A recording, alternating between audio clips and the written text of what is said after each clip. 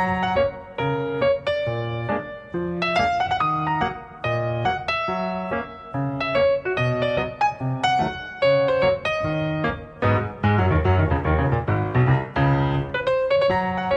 and welcome to Peculiar Picture Show, the podcast that talks about movies, maladies, and mental health. I am one of your hosts, Maria Milazzo. And I'm your other host. I am Brandon Gregory. So we are doing a special mini-sode. It's, if you've been listening for a while, you know, a few episodes back, Maria actually realized she has borderline personality disorder. And so that's been, of course, you know, a bit of a discovery going into that and figuring things out there. But we wanted to, like, there's just so many misconceptions about borderline personality disorder and so many negative misconceptions, especially. We want to kind of go through, you know, what does a day in the life look like for somebody with BPD? And so that's what we're going to be doing today, is kind of going through things like that. So I guess first off is there any updates since the last episode? Have you talked to any? Okay. Nope. I haven't done anything. I started looking for like maybe therapy, and I thought I was going to sign up with this thing, and then I just stopped, and then nothing ever came from it. Like, to be honest, the idea of telehealth and the idea of not being face to face with someone in therapy is kind of hard for me to imagine right now. It's less personal. Yeah. Yeah. So like maybe that's one of the reasons. And I just don't know if I need help right now. I just kind of want someone to talk to about it. So I think eventually it'll happen. So it's not an emergency. So yeah, no updates, none whatsoever. Yeah, I mean, and you've had therapy in the past, correct? Yes. Okay. Very much. I mean, that's the thing is, like, we'll get into maybe some comorbidity stuff later on in the episode, but like a lot of times medicine is not the most effective treatment for BPD. It is therapy. And so we're, I think, on very different sides of that, because medicine's worked very well for me. I've never I've never taken therapy, and therapy has worked really well for you. So yeah. You know, when I hear that, sometimes I have this negative thing within myself that's like, well, if mine can't be solved by medication, it must mean it's all in my head, you know, which is, that's, I guess, what psychology is. But, you know, like, you know what I mean? Like, I feel like part of it is me. I'm doing it to myself, and this is my fault. And so therefore, like, because medicine doesn't work, it might be like thought of as not as real as like something else. And so, so I always feel odd when we start mentioning that, because I'm like, I need to get over my own stigma of thinking like that, because I know it's not true. So yeah, that's a very good point. One I had never actually considered is because it's mainly therapy, which is kind of a like intangible thing. Right. It's hard to feel like I'm getting treatment for this, you know? Right. Yeah. So exactly. So first question is, what are some of the things about BPD that commonly cause issues, either socially or personally? I think one of the things that about my personality, because I guess if you think about it, it's borderline personality disorder. So it's really my personality, is that I can go to one extreme over something that might not seem like a very big deal to another person at all, but it really, really affects me. Like, it truly affects me. And I just know when I get really down about things that are affecting me, like one of the mantras in my head is just, I just wish someone could see how much I'm hurt and how much this affects me. Yeah.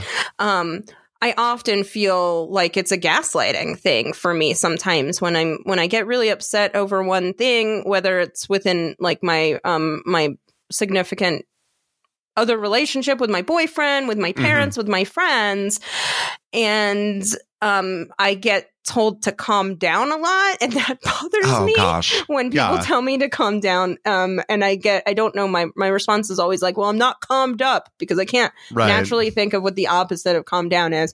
So that really, I think, is something that like I can get really, really upset about, a really, really small thing that might seem very insignificant to one person, but to me it means so much, and it's so hurtful, and I will obsess about it. And you know, like talking about it, it kind of makes me kind of sound like a baby.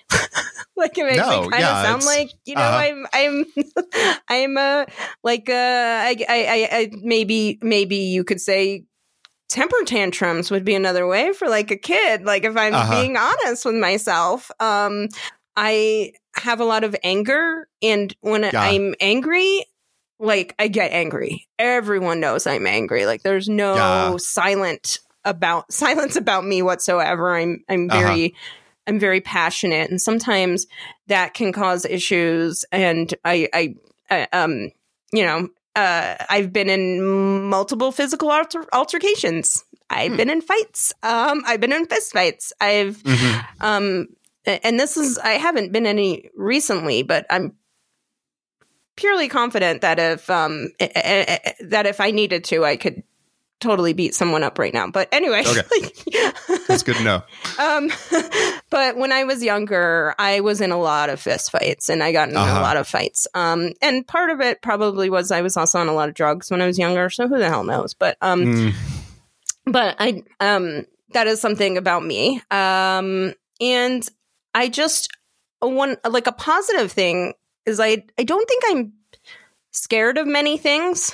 Like I can't imagine having an emergency situation and not being able to act and like be rational in that moment. However, then and the other side of it, small little tiny things that might not seem like emergencies or big deals to people, and I get all kind of out of control about it. But like I can relate.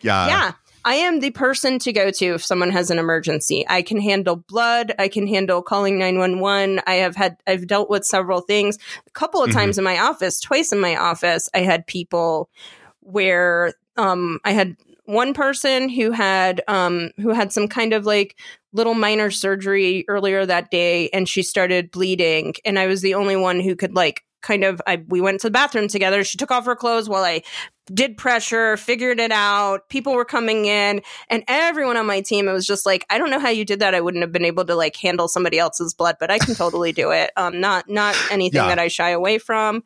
And then same thing, another person was having a gallbladder attack. And it was me. It was like, okay, Maria, like, okay, I'm going to call the cops. I'm going to go with her to the hospital. We're going to figure it out. And so I'm really good. And I handle stress very well when it's like real emergencies. Right. Maybe it's like, I'm very good, and I'm very, very resilient in that way. On the other spectrum, though, there might be things that seem very tiny that I blow out of maybe proportion. But to me feel very, very real. And then the only other thing I have to say about this is sometimes I feel like, and I don't know how to explain this in a way that doesn't seem really mean to myself.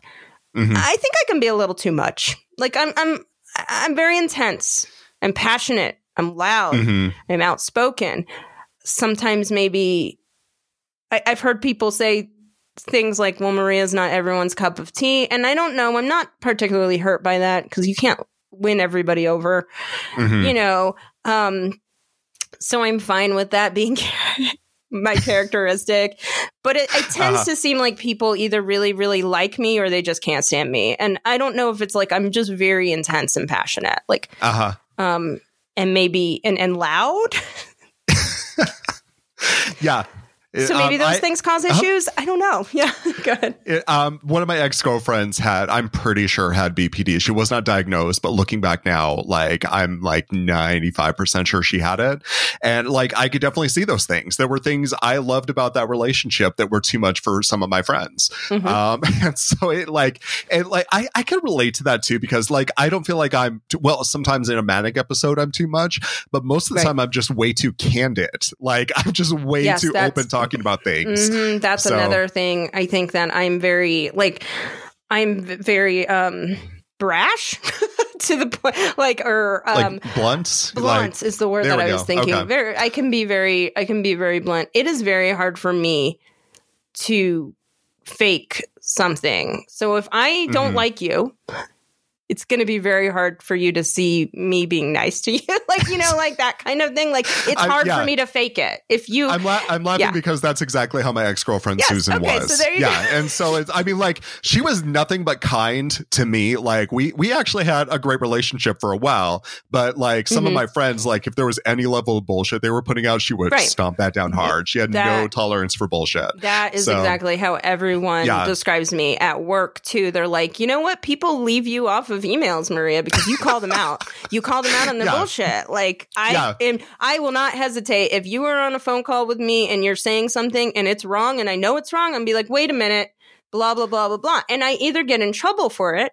or the people are thankful and they're like, well, thank you. But there have been times where people, they don't like to be told that they're not saying things in the right way or whatever. And I do it with tact when I'm at work because I understand that. I'm not, you know, as blunt as maybe personally, but, you know, you know, like, I don't know how people can't call people out when they are saying things that are completely opposite of like what we just talked about. Like, I don't know how people stay silent in those things. It's not a big deal for me to be like, hey, sorry, like, I know you just said this, but what I understood was X, but now you're saying Y. What's going on? And so I, you know, like, to me, that's very easy and simple to do. And actually, like, not doing it is almost like I'm lying to myself. So I have to do it. It's like I'm compelled to do it. Going back to what you said about emergency situations, I want to quickly recap something from the last episode that we talked about because I think it's very relevant here. Is like there are some physical things that can cause BPD, and we don't know exactly what those are, but we know it actually has to do with different parts of the brain. So like emotions in the brain, there's a part of the brain that manufactures emotions, and there's another part of the brain that regulates emotions. And so the problem with BPD is that second part of the brain that regulates emotions is not working as it would on a neurotypical person. And so there are no small events for someone with BPD because, you know, if you have a negative experience, that part of your brain that tells you how bad is this really may not be working as intended. So it may feel like intense pain, like you've lost a loved one. And then at the same time, like because they're used to dealing with those negative feelings commonly, like all the time, like people with BPD are amazing at dealing with actual emergencies. And so that's definitely in line. Yeah. So that's actually a good kind of a good explanation of that. Even because I'm like, I don't know why I'm so because I'm like, I don't know why I'm so good and so good with those, and I'm reliable. Like, I can't really tell, and I'm always like, well, I feel like I'm always having an emergency. Like, and I've been through a lot of things that could be classified in my mind as traumatic. A lot of things for someone who's 40. I would say, like, when people hear some of the things that like have happened to me, they're like, I just can't, and I don't know, like, it just happened to me. Like, I can't control it. You know? So it's interesting to hear kind of more like that rather than like, well, I've just had all these things happen to me before. But when every little thing has that kind of intensity about it, when a real emergency comes along and my feelings aren't hurt, I'm fine. Yeah. Yeah. And so one of the common symptoms is like fear of abandonment. Do you deal with that at all?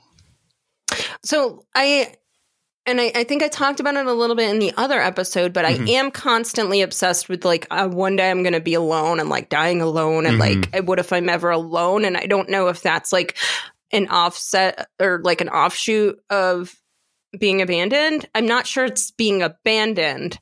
That is like the thing that I'm worried about, because I think maybe that implies that I am scared of people leaving me when I am more scared that really everyone will leave me, because yes, my parents are going to die. Yes, my dog is going to die. And yes, my friends can die. So it's a very real circumstance that at any point inadvertently, you know, by their own volition or not, I'm going to be alone. And so like, it's more about that and being able to deal with being okay with being alone. For me, I think has been the way that I have really dealt with some of my feelings. It's definitely my main, if I had to characterize my entire life, it was like, I am scared that I'm going to be alone. Yeah. Yeah. Okay. So second question, what does BPD feel like? Because I think that's a real murky idea in a lot of people's heads because of just the weird portrayals out there. So, I mean, what does BPD feel like to you? Well, like on a normal day, I just feel normal. I don't really know if there's anything that's going to be different. But when I have like an episode, it might be very similar to like one of your manic episodes, maybe. Because I feel like my heart is just racing and my blood pressure is like heightened and like I can't sleep. I can't eat. I'm obsessed about things, little things. And I am preoccupied with dying and hurting myself, really, is what my major thing is. And I can't, but really, like, I'm having. So on a normal day, I don't have any sleep problems. I have no sleeping. I can sleep right now if I wanted to just lay down right now.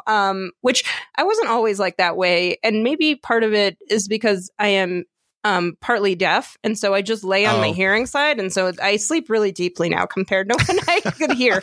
But regardless of that, when I am having an episode, which can last for a while, not just like maybe hours, not even a day, but it could be a couple weeks or up to like a month, depending on how bad it is.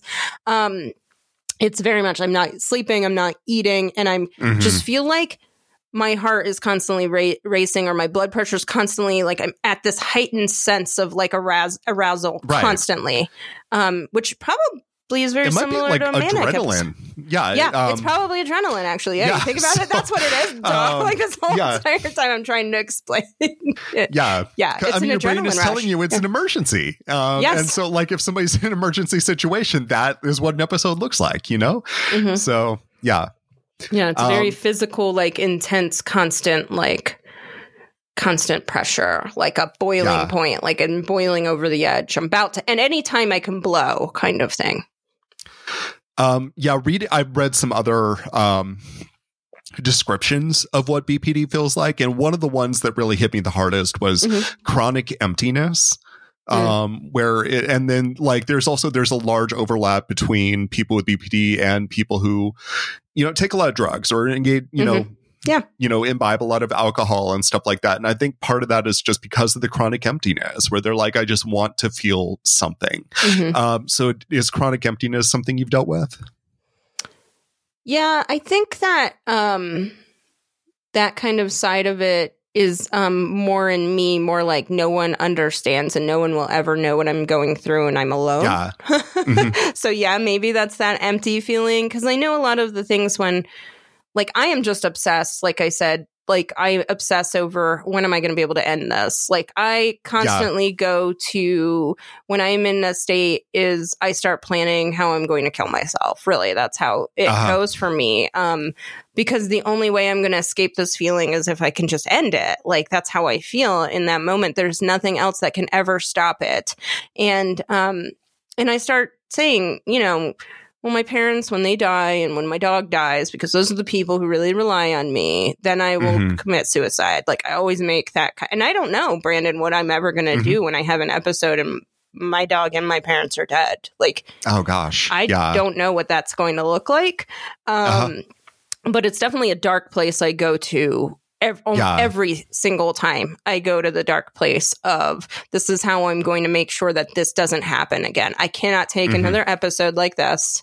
So therefore, when all of these things line up in a way that I don't feel like I'm hurting someone, which doesn't make sense because suicide's going to hurt someone, but I always go to my parents and my dog. My dog relies on me for food. And my parents, I can't think of anything worse in their life right now than losing a child for them. So to me, those are the things that I want to avoid.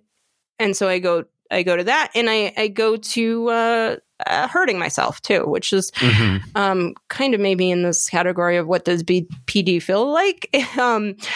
And part of me, and the last couple episodes I've had, I don't think I hurt myself, but I definitely found myself in the bathroom with a knife for one of them. Yeah. And just thinking about just do it.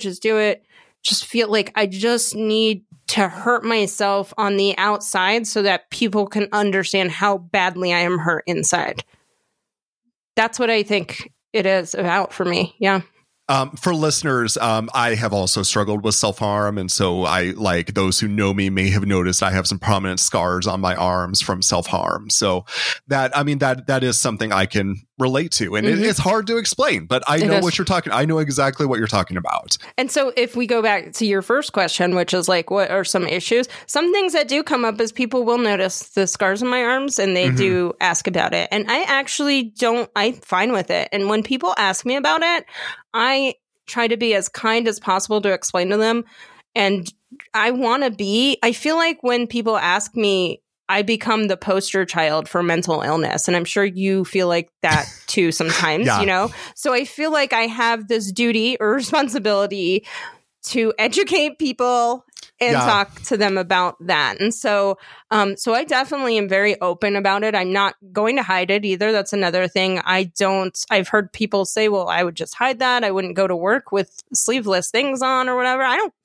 I can't sit here my whole life and not, wear a certain outfit because I'm worried how people are going to perceive me because I have scars on my arms. Like, come on. Like, there's a lot more to worry about in life than that. And there's a lot more unfortunate things that have happened to people that isn't even self-harm that you can immediately see when you see them. So I can't even imagine how people feel who have a permanent like scar on their face that they can't hide. So I'm not ashamed of it, I'm not ashamed of it. It's something that's happened to me. I struggle with it. And I think being honest about it and upfront and not, making people feel mean because they ask about it. I don't want to do that. So I definitely, that is something that does come up every so often that I have to kind of explain.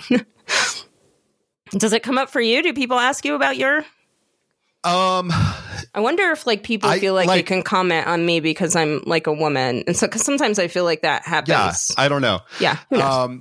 I think the last time somebody asked me about it was like 15 years ago. So it's like, it doesn't, now that said, I'm sure there are people who notice, right? But people don't ask about it. Right. So yeah. Yeah. Which I don't blame. I mean, I probably, who knows if I probably would because that's me, but who knows, maybe not in a work situation, but like if we went out for like a happy hour, maybe I would say something or whatever. I have no idea. Who the hell knows? I've never been in that situation, so I don't know. If it was my coworkers, I have a standard cover story I would go to, but if it was a friend who asked me about it, I think I'd probably be pretty open about it. Yeah. So yeah. All right. So third question is, what does a typical social engagement like a happy hour look like? And do you have any special concerns or precautions when you're going into a social engagement? So any of those things that I do when I'm going into a social engagement now is more about my hearing. Being able to hear people, position myself in a way where I can be part of the conversation. Because I think my typical when I go out to a happy hour is I have a lot of fun. And I tend to be the center of attention. I'm very outgoing. Social. Yeah. I'm very social. I love social situations. I like weird, awkward social situations. I like being surrounded by people I never know. I can be a master of the audience. That's what I call myself. Because I feel like I tell a lot of stories and I tend to capture people's attention because I can talk about almost anything and I can tend to find a story that's going to relate to anyone, like almost anyone. And so when I go out, I think learning about other people and what kind of triggers them into asking questions, I think is just a natural thing that I have developed over the years, maybe because I'm a writer, so I can get a sense of really how to work an audience. So to me, I very much become the center of attention and I like it and I'm fine with it. And it's fun for me. It's like a game. But that being said, I can be, like I said earlier, a little too loud, too passionate sometimes. I get very, I can get on a soapbox sometimes. I can dominate conversations. I need to be careful of making sure to check in with people to make sure that it's not just me. For some reason, I'm surrounded by introverts, so it's not that big of a deal. But there are some people that I get around that sometimes we butt heads. And so my story about this is that one time, not one time there. So when I lived in Orlando, there was this one restaurant in Orlando that we went to as a group of friends. And when I lived in Orlando, I had such a tight group of friends, and they were all married. I was the only single person. Oh. And so my friend's husband and I, we're very extroverted. I would say we both are very extroverted. We get along. I love him. Like it's not that I don't get along with him, but there's this one restaurant in Orlando that we all knew that we couldn't go to together because every single time we went, and I guess we only went twice, is we would get in a fight in the middle of the restaurant because the restaurant was so loud and we were both very, very passionate that we would end up irritating each other, and neither of us would stand down. Like neither of us would just let it go. Oh, yeah. That's the problem. We don't let it go. And so it just escalates and escalates. So it's this restaurant that is known that we can't go to together. Because we ended up getting in a fight a couple of times. So linking small things like that, maybe. But for the most part, like I love social engagements. I would say I probably, like I said, I'm a little too much sometimes. When I drink alcohol, it amps up considerably. So that is something that sometimes I'm like, I have to watch. But for the most part, I just kind of let go. Maybe I shouldn't. I don't know. You be you. Yeah. You find people who don't get deterred by you. Right. So, who appreciate that about me. And maybe that is why. So maybe that just kind of dawned on me. Maybe that's why a lot of my friends are introverts. It's so weird that. So when I took, I think I used to be introverted and now I gravitate more to be extroverted. But I can see where if I go out to a social engagement, if there's another person like me and we're both like kind of vying for like being like the storyteller and stuff, I can see where maybe that can be like a little issue. So maybe all my friends for the most part are introverts because like they allow me to do that and they're comfortable with that and they enjoy being entertained versus having entertain. I don't know. I'm an entertainer at heart, I think. There you go. So, yeah. Well, that's cool. All right. So happy hours. Thumbs up. Yeah. Sounds good. I love happy hours. All right. So fourth question is, how does BPD affect your closer relationships? I think, and I don't 100%, I can't speak for them, but I think some of them, like my parents, probably don't feel very much love for me. And I don't, I mean, not that they don't, love from me, not for me. I think my parents definitely love me. I don't, it's hard for me to express my love to my parents. I don't know if that's a BPD thing or it's just me thing, but like, I know this sounds like horrible, but like, I have to force myself to say those words to them. And it hurts me to say that. And I don't know what it is. It's only with my parents, though. It's not with my friends and it's not with my boyfriend. So I don't know what the issue is there.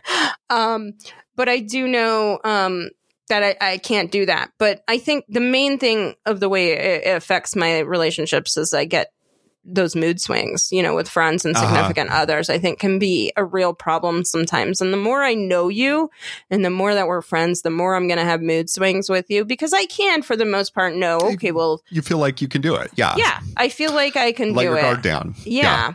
Yeah. I mean, I try to do a good job of kind of like realizing in the moment that like I'm going from one extreme to another, that there are small things. I do try to do a good job about that. But I really think that one of the things that I need to do is talk it out.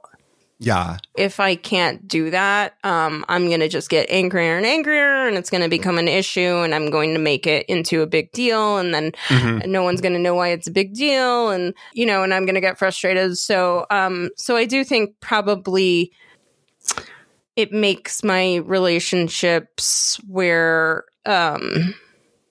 I don't know, it can be kind of rocky at certain times, just depending on that. But like I said, I mean, Chris and I have been together for, I don't know, like 7 years or something. Wow. I actually don't even know. I would not be able to. Everyone's like, how long? I'm like, I don't know. I was like 2013 or 2014. I have no idea. Could be any of those times. I don't know. And prior to meeting Chris, all of my relationships were very much was a lot of fighting. A lot of fighting in the relationships. I don't have that with Chris. So that I think is I'm very, very fortunate. I can count on my one hand the amount of times that we had like real significant fights. So I think that's a good thing after all the time we've been together.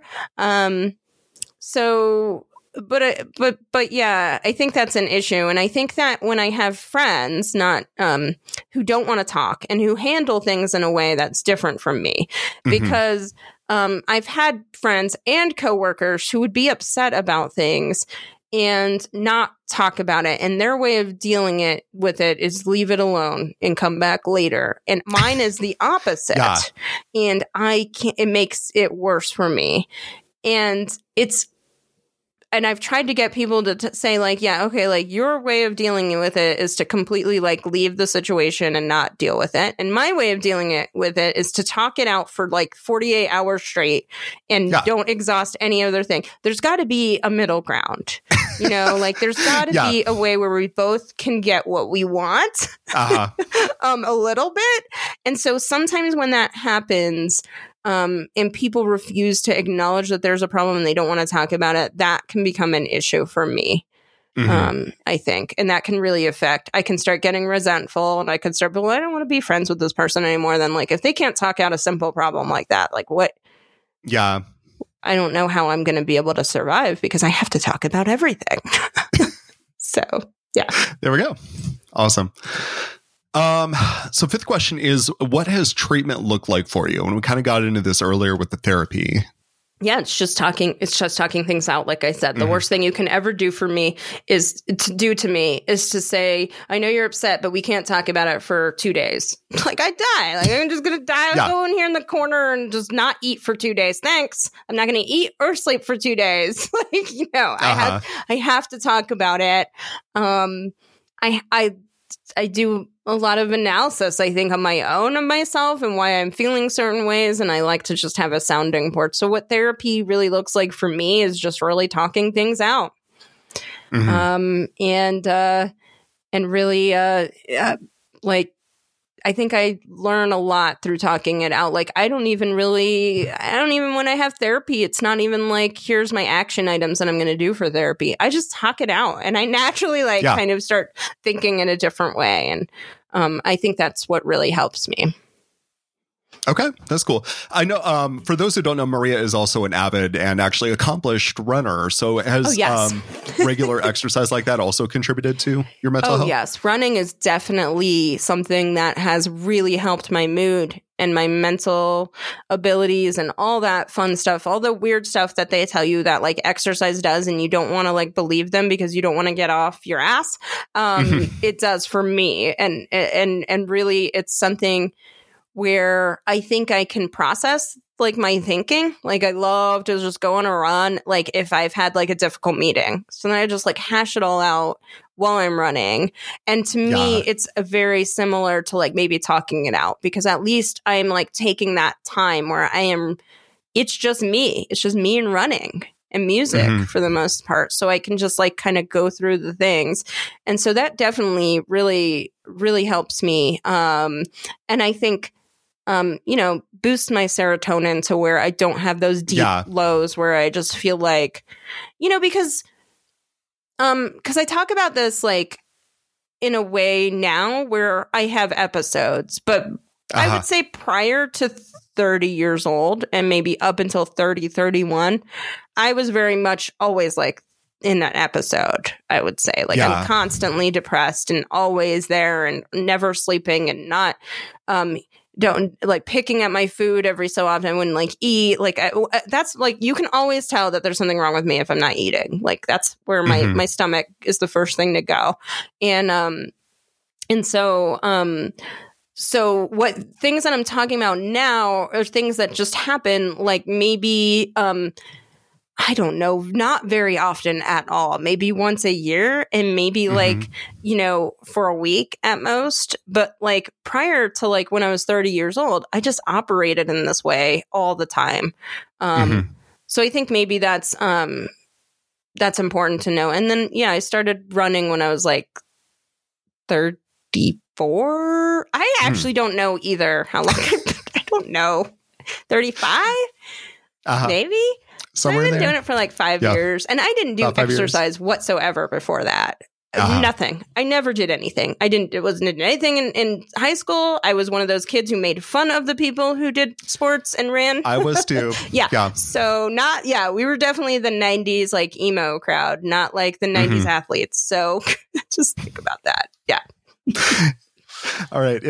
Were there any like important things or concepts that you learned in therapy that really helped you? Yes. The most important thing that helps me that I always go back to and I always think about, and it's not even anything that anyone can ever tell you. It just has to click one day. And it's that, is that I am only in control of myself and my feelings. It's such a stupid, dumb little concept. But like, I cannot control how people are going to perceive me. I can't control how they feel. I can't control how they treat me. I can't control my past and what I've been through, but I can control how I react to these things and how I react to how people treat me and how I react to my experiences that are put forth and so forth. So those are the only things that are within my control. It doesn't mean that it's right that someone's bullying me or treating me like shit. It doesn't mean that. Like, I'm not saying that they shouldn't be held accountable for being a mean asshole. But like, for me, it always comes back to, like, they just said that so much. The last time I was in the hospital, like actually hospitalized, which I believe was 2007 or around that time, it was like therapy, and they just kept repeating that. And I just like was so over it. And I was like, obviously I can only control myself. Like, I get that. That doesn't help me at all. Like, that never helped me. And one day, I don't know, like, I just kind of, I don't know I can't even tell you what happened, but it clicked. And it makes so much sense to me now. Like, you're right. Like, I can come here and people can go shoot my whole family and bomb whatever, and all these people can die. And I'm not saying it's not right. I mean, it's right to feel your feelings. But at the end of the day, like, I choose to acknowledge that these things happen and I choose to react in a certain way. So that is the one thing that really helps me. And I don't know how to explain that in a non-cheesy way, because it's very cheesy, I think, for me. I mean, it's something you have to learn, though. Like, I totally get that. So, yeah, it's something you have to learn, not only like what it means, but what it means to you. And I think that is going to be something different for every person, you know? So, right. And I have had that used actually recently to me, against me, about something that had happened where I felt like I was being treated in a certain way. And when I brought it up, someone's like, well, I can't control how you feel. And to me, that's not what that means when I say I'm only going to control my feelings. Yeah, like, that doesn't mean that, oh, okay, well, then you can say whatever you want. And then the way people react is that's not what that means at all. It doesn't mean you can go around and be an asshole to people because you can't control how they feel. I'm just being nice, even though I'm being an asshole. That doesn't make any sense. Like, so yeah, like, when that was used against me recently, I was like, oh God, it came back, years later, it's come back to bite me. And I sit there and preach that. Now someone is using that to tell me I shouldn't be upset about, something. So yeah. All right. Well, that's all the questions I had. It's I do have a list of some films about BPD, since we're a movie mental health podcast. I thought it might be fun to talk about some of those. Yeah. So, I mean, of course, the one I think comes to a lot of people's mind is the absolute worst portrayal, which is Fatal Attraction, which did so much harm for this disorder. And I've never seen it, but I just constantly hear about the negative opinions people have. Because of this. And so, have you seen it? Yes, I've seen Fatal Attraction. That's where she boils the rabbit. Yeah. Spoiler alert. Spoiler. So. I mean, come on, the movie's from 1989. Come on. Yeah. So yeah, it's hard to find good portrayals, but I think there are some. And of course, the one that keeps springing to my mind is Silver Linings Playbook, right? Where they don't come out and say it, but Tiffany, I'm pretty sure, has borderline personality disorder. And is a very relatable and noble character. Right. I really like that character. So, yeah, go back and listen to our episode on the Silver Linings Playbook. Our very first episode was on Silver Linings Playbook. Yeah. Right. And I'm looking at the ones that you listed here. And I didn't realize that 13 is about. Is that I have not seen that. I think I've seen it, and I really, I always, like, it made me cry. Like, it was felt like it was very real. I want to say maybe it's the same. It's about abuse, right. And and the person reacts basically with borderline personality disorder. Okay. So I could see that being somewhat relatable. So yeah, I have never heard of the Uncut Gems or Welcome to Me.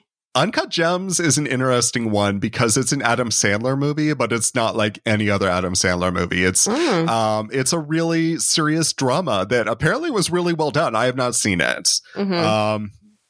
But so it's like that other serious Adam Sandler film that everyone's like, oh gosh, what is it called? I saw it. I can't remember. I've seen it too. Oh my God, what is it called? It's on the cover and it's white. Okay, I can cut this out if we want to find out, and then I can just like fast forward to like this is when Adam Sandler movie. Open up IMDb. This will be our outtake. As soon as we see it, we're gonna know. Punch Drunk Love. Yes, Punch Drunk Love. Yes. Okay. Punch Drunk Love. Yeah, I saw it. Yes, I've seen that too.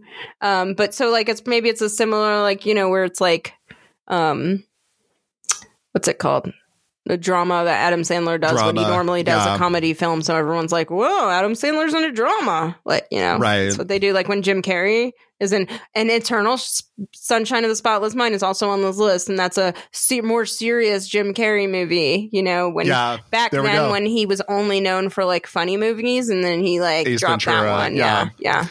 So, yeah, Eternal Sunshine of the Spotless Mind, again, Clementine, fantastic character. I really like Clementine. Yeah. And it took me years before I realized, she has BPD. And so that, again, it's like I'm noticing I like a lot of people with BPD. Yes. I mean, I'm here too. And so, yeah. Have you're counting me, right? I mean, unless you don't appreciate me. But yeah, okay. So there's, of course I'm counting you, Maria. We were friends in college, so there's some reason why we became friends. It's not just this podcast. Okay, just want to check. There we go. So a new one to me was Welcome to Me. Have you heard of that one? No, I have not heard of this one. It looks really good to the point where I'm like, I want to add it to our list. It's basically there's a woman, and again, they don't say it, but she has BPD. She has, a lot of the symptoms. She wins the lottery and gets like $87 million or something like that. Wait a minute.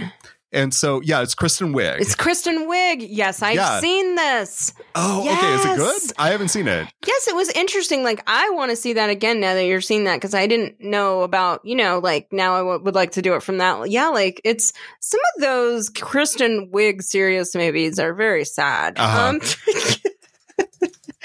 Yes, I did see it. I remember it being sad.